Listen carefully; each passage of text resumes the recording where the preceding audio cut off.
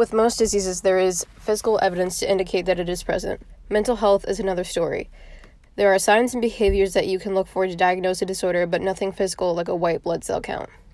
Behaviors and mindsets are so easily hidden, or what stigmas have produced.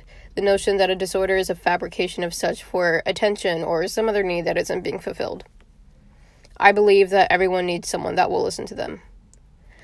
I am not disregarding the fact that there are cases with people who pretend and have ulterior motives, but that is usually a result of another issue in which they use their quote-unquote disorder to fix because nothing else will.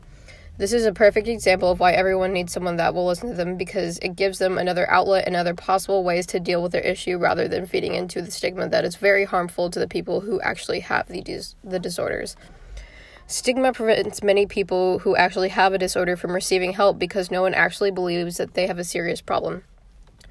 As you can probably pick up, both sides evidently need someone that will listen.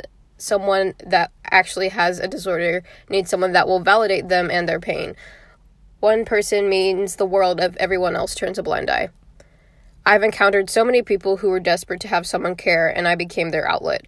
I have seen what something as small as having ears to listen can do for a person, how much it truly matters. I will forever be passionate about helping people, and that will always include a simple just being there for someone that needs me.